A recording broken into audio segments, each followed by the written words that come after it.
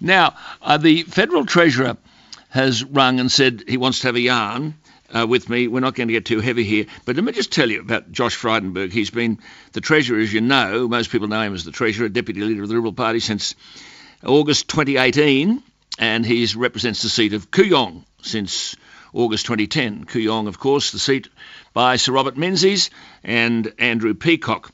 He's immensely well-credentialed academically. He's got honours degrees in both economics and law at Monash University, which included the presidency of the Law Students' Society.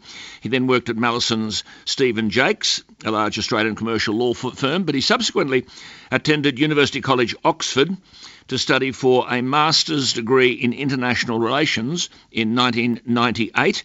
He also gained a master's degree in public administration from the John F. Kennedy School of Government at Harvard University.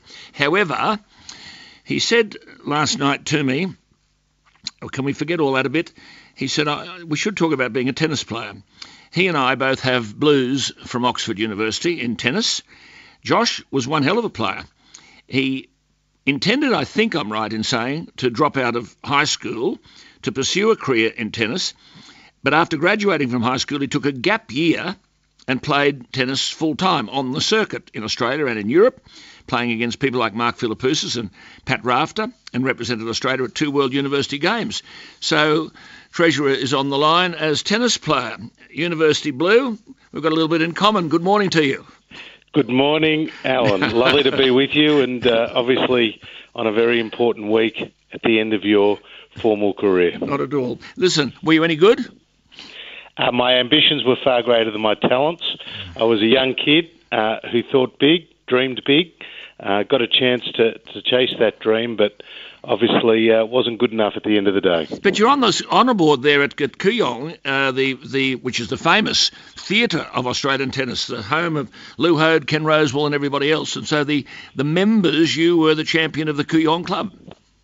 Yeah, that is something I'm proud of. It's a great club, and as you know, so many grass courts, as well as the hard courts and what we call down in Victoria, the Ontukar. Ontukar, yep.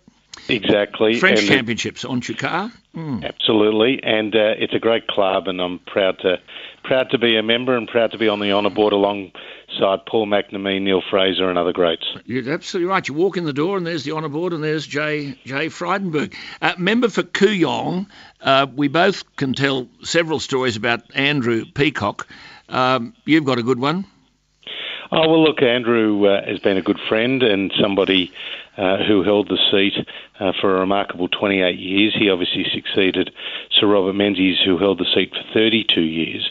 And when Andrew took the seat, Sir Robert Menzies launched his campaign, I understand, and when I was running for my first election, Andrew was very kind to come and launch my campaign. And he said to the assembled group, he said, Josh, if you're lucky enough to get elected by the people of Kooyong, before you deliver your first speech in Parliament, please send it across to him for approval. A bit like Sir Robert Menzies had said to him. And I said, well, Andrew, what happened? And he said, I sent across the speech to Sir Robert, and not long after the phone rang, I said, hello, and he said, Sir Robert here. And Andrew said, did you get a copy of the speech? And Sir Robert said, yes, I did. And Andrew said, well, what did you think of the speech? And Sir Robert said, it's too long.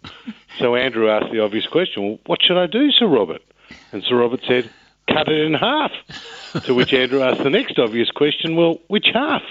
And Sir Robert said, it doesn't matter. It doesn't matter. It's a good line, isn't it? Yes, cut it in half and use only one half and it doesn't matter which half. Amazing stuff. I'm going to ask you just one political question. I'll let you go. Who was better, Rod Laver or Roger Federer? Is that your question? No. Now, look, that's a very good question, and I'm surprised at the question from you because Rodney, unbelievable. But hang on, why don't we ever talk about Nadal? Now, Rafa has played Roger. I think the total is about 40 times or something. And Rafa's got an unbelievable record of wins over Roger, but he's never mentioned in that context. When you know someone's won 12 French championships, 12. Oh, well, he's by far the best clay court player the the world's ever seen. He's won Wimbledon too, you know. No, they're both wonderful players, aren't they? They're wonderful. They are, but I mean, when you consider Rod Laver, the Rocket from Rockhampton, winning 2 Grand Slams in 62 and 69, and you'll remember he went pro. So he's banned from 28. He's banned from 28 Grand Slam tournaments. But Kenny Rosewall won 8, but he was banned from 44. And Kenny may well have won more than half of those, which would put him today on 30 Grand Slams. Well, our mutual friend John Alexander thinks Kenny Rosewell was certainly up there as one of the greats. Here we are, Nadal, Federer, 24-16. They played 40 times. Rafa's won 24, Rogers won 16. Now, look, I just want to ask you one thing. We could talk tennis all day, which is a wonderful... just this JobKeeper thing, for some sort of clarification. The JobKeeper legislation says, we're not going to get heavy here, but it just says the Commissioner must not pay an amount by way of a JobKeeper payment after September 30, 2021.